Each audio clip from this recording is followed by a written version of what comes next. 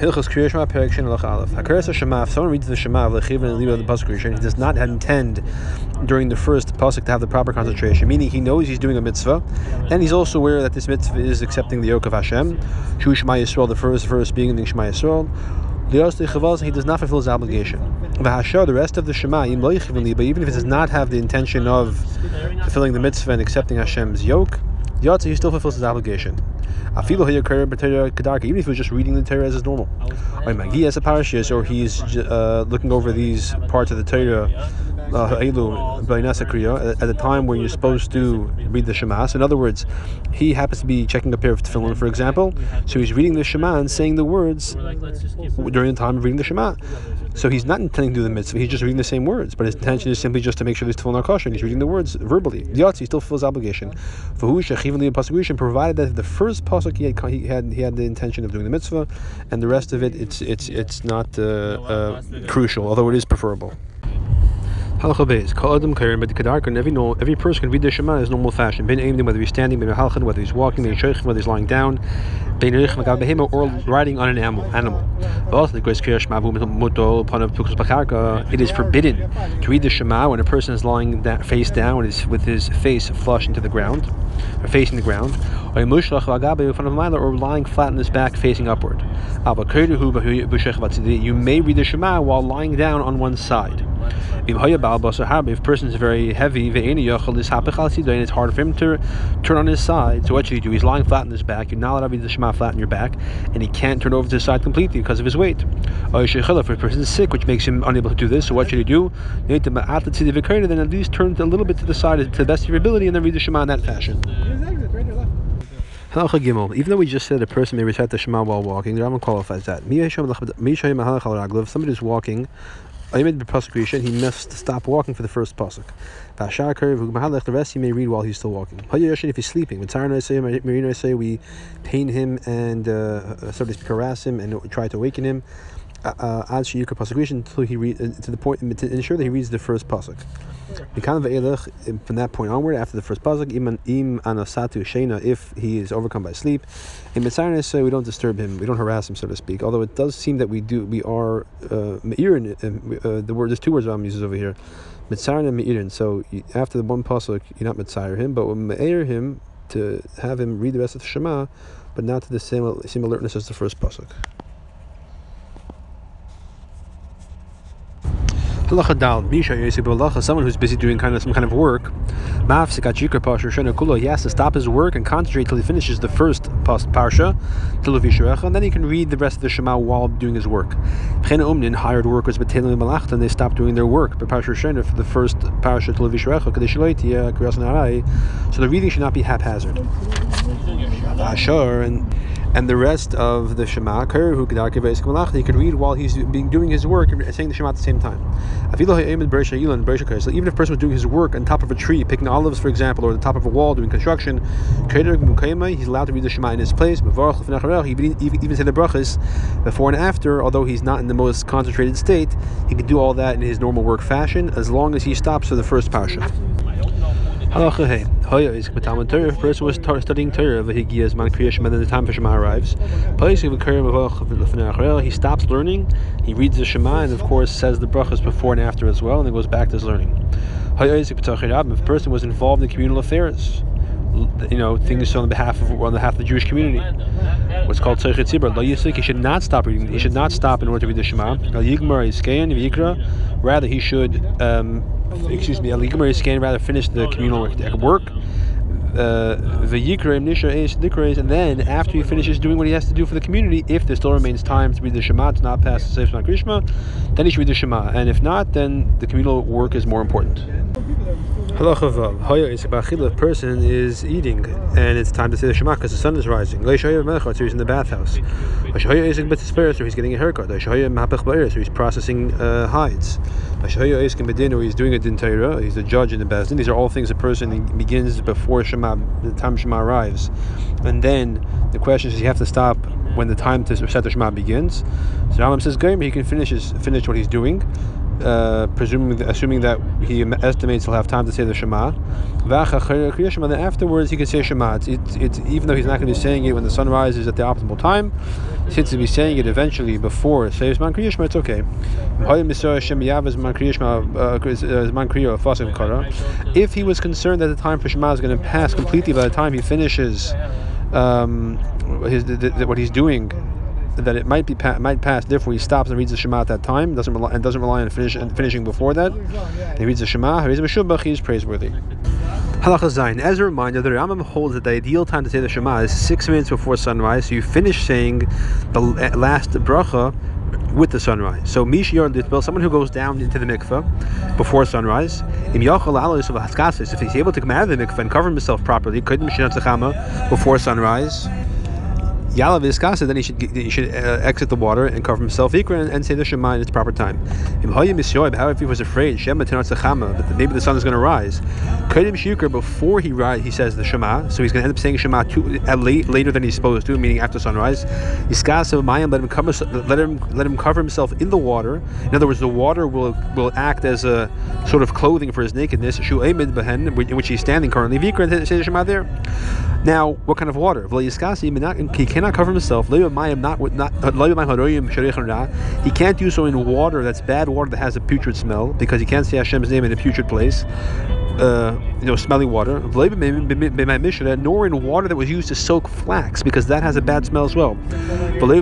However, it cannot be very clean water, transparent water, because his nakedness is still seen.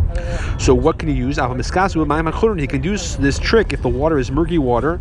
However, it does not smell bad, it's simply murky, but like muddy water, and he can read the Shema in that place. If he should not gesture with his eyes, if he should not gesture with his lips, if he should not gesture with his fingers, so he should not consider to be like a derech of haphazard reading. If he does so, although he still fulfills his obligation, it's considered disgusting. A person has to read loud enough that he can hear what he's saying. If he just reads it verbally but he can't hear what he's saying, he still fulfill his obligation.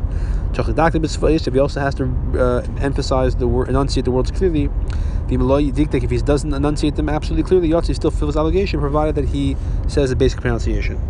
Halacha Tes. How's the person supposed to make sure to enunciate each word clearly? He should not say a word which has a dot as if it had no dot, like saying a vase as if it's a vase. He should not say a word without a dot as if it has a dot. Don't say a vase like a vase.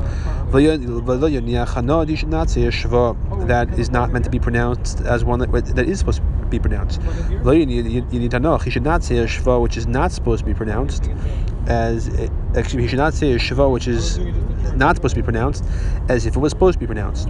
Therefore, also the person is supposed to put space between the words which otherwise wouldn't sound connected. If the two words are the same, the last letter of the first word and the first letter of the second word are the same. For example, both lamed. So you shouldn't say b'chol levavcha, because then you're swallowing both lamed together. B'chol levavcha. Shekar b'chol v'shay. You say b'chol and he waits. V'chayz v'kar levavcha, and then say levavcha independently. The two mems will get swallowed. Hakanaf psil, the fe and the pei, which are essentially the same letter, could be swallowed if you don't say them correctly. Also, a person has to emphasize the zayin of tizkuru. The person has to lengthen, so to speak, elongate the pronunciation of the dal of echad. With how long? You should have intention of crowning Hashem as king on heaven and earth, and in the four directions. You should not swallow the ches. It shouldn't sound like he's saying echad, which is instead of echad. Of course, echad means not one, which is the exact opposite of what we're trying to say over here in the Shema. A person may read the Shema in any language he understands, as long as, of course, a proper translation. If anybody reads in a different language, he must be careful with the proper pronunciation in that language. He must be careful and scrupulous in proper enunciation in that language, as he would have to be if you read in Hebrew. If someone reads the Shema out of order, he does not fulfill his obligation. When does that apply? The order of the psukim, that he says the psukim out of order. If he reads the three parashas out of order, is not allowed. And the Rambam says, I hold, because there's no proof in the Gemara, but the Rambam's assertion is that he's Yitzah, because these three parashas are not next to each other in the Torah, therefore the order b'diavad is not ma'akif. Kara pasuk, if he reads one pasuk v'chaz of Kara Pamshni, he reads that same pasuk a second time. That's not appropriate. It's improper. Kara milav achas of kafa, if the same word he repeats one after the other. He says Shema 2 times. Pshat is to say when we silence him deliberately, because that's already a whole other level and problematic. If you read the Shema with frequent breaks, Yatza, he still feels obligation. Even if he waited during this break, in order to finish the amount of time it would take to read the entire Shema, Yatsi still fulfills obligation as long as he said the whole Shema. As long as it's going in the proper order. If he reads it while he's dozing off,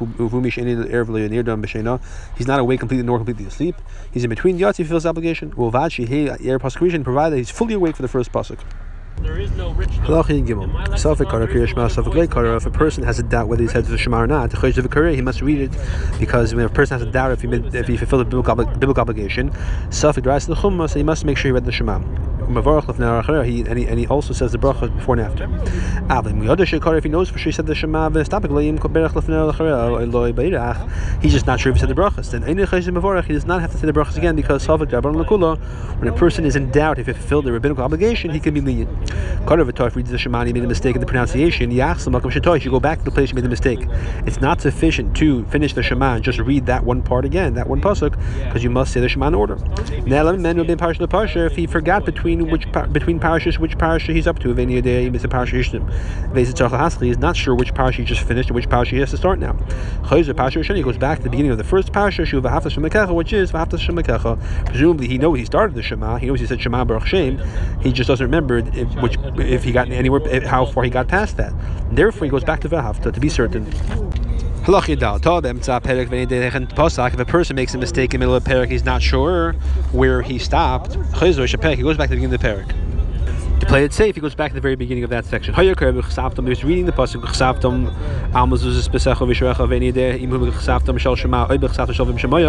He's not sure which parasha he's finishing, the first or the second.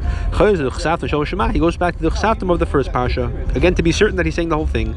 But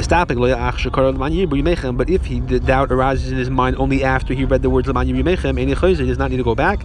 He's going on his habitual recitation. Therefore, if he said L'man Yimechem, we can assume he's finishing the second parasha by habit. Halacha Tezvav and Tezayin, the Rambam is going to tell us that making a hefsek during the Shema between the chapters is less problematic than making a hefsek in the middle of the chapters. That's more problematic. He's also going to tell us that there's 3 possible scenarios where the person you're making an interruption for to greet them is whether they are somebody who is a random person, or somebody who you have to honor like a parent or a teacher, or a person you're actually afraid of, such as a king. And the more important the individual is, the more permissibility there is to make an interruption. He's also going to tell us that asking or greeting someone initially is more problematic than responding to a greeting. In the middle of a section, you may only extend a greeting to a person you're afraid of, like a king. To respond to a greeting, that's okay to do whether it's a king or even if it's somebody who's not a king, but you have to honor them. However, you may not do so for a person who is just a random person. That's in the middle of a section. Between sections, a person may initially greet and certainly respond to the greeting from not just a king but even a regular person or someone who you have to honor, like a parent or a teacher, and that's as far as greeting, extending a greeting. To respond to a greeting, one can do between sections, even if it's a regular person, a random individual. However, you may not extend the greeting to a random individual even between sections. If a person is reading the Shema and then he meets somebody else, or other people encounter him, if he's between sections, he may interrupt, he may interrupt and greet somebody, extend the greeting to somebody who he has to honor, such as a parent or a teacher. If he meets, for example, his parent or his teacher, and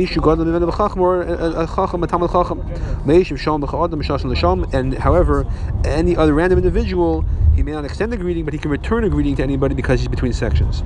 If he's in the middle of a section, he may not extend the greeting initially to anybody, except for somebody who he's afraid of. Like a king or a tyrant or anything of that nature. That's the only person you may extend a greeting to in the middle of a section. However, if it's somebody who you're not afraid of, but however you are, you want to honor them, his father or teacher, if that person greets you, you may respond to them in the middle of a section. What are the sections of Ben HaPrakim? What are the between chapter markers? Between the first bracha and the second bracha. Between the second bracha and Shema. Between Shema and Shemaya. Between Vayim and Vayemer. Bein HaPrakim Elu, in these places that are called Ben HaPrakim, between sections, as we said earlier, Shalom Pnei HaKavod, you may greet initially somebody who you have to honor, like a parent or a teacher. Obviously, you may also greet somebody you're afraid of, like a king or a tyrant. And to respond to a greeting, it may be done even to somebody who's a random individual, another human being. Certainly, you may respond to somebody who you must honor or you're afraid of. However, between Vayemer and Emes V'Yatziv, which is the bracha following the Shema, we treat that as as in the middle of a section. Over there, it's like considered the middle of a section and not between sections. Therefore, you only interrupt to extend the greeting initially to somebody who you're afraid of, like a king or a tyrant. You may not extend the greeting to anybody else. But to respond to a greeting that someone else greets you, that you can do not just to a person you're afraid of, but even to a person who you must honor, like a parent or a teacher. However, you may not do so to any random individual.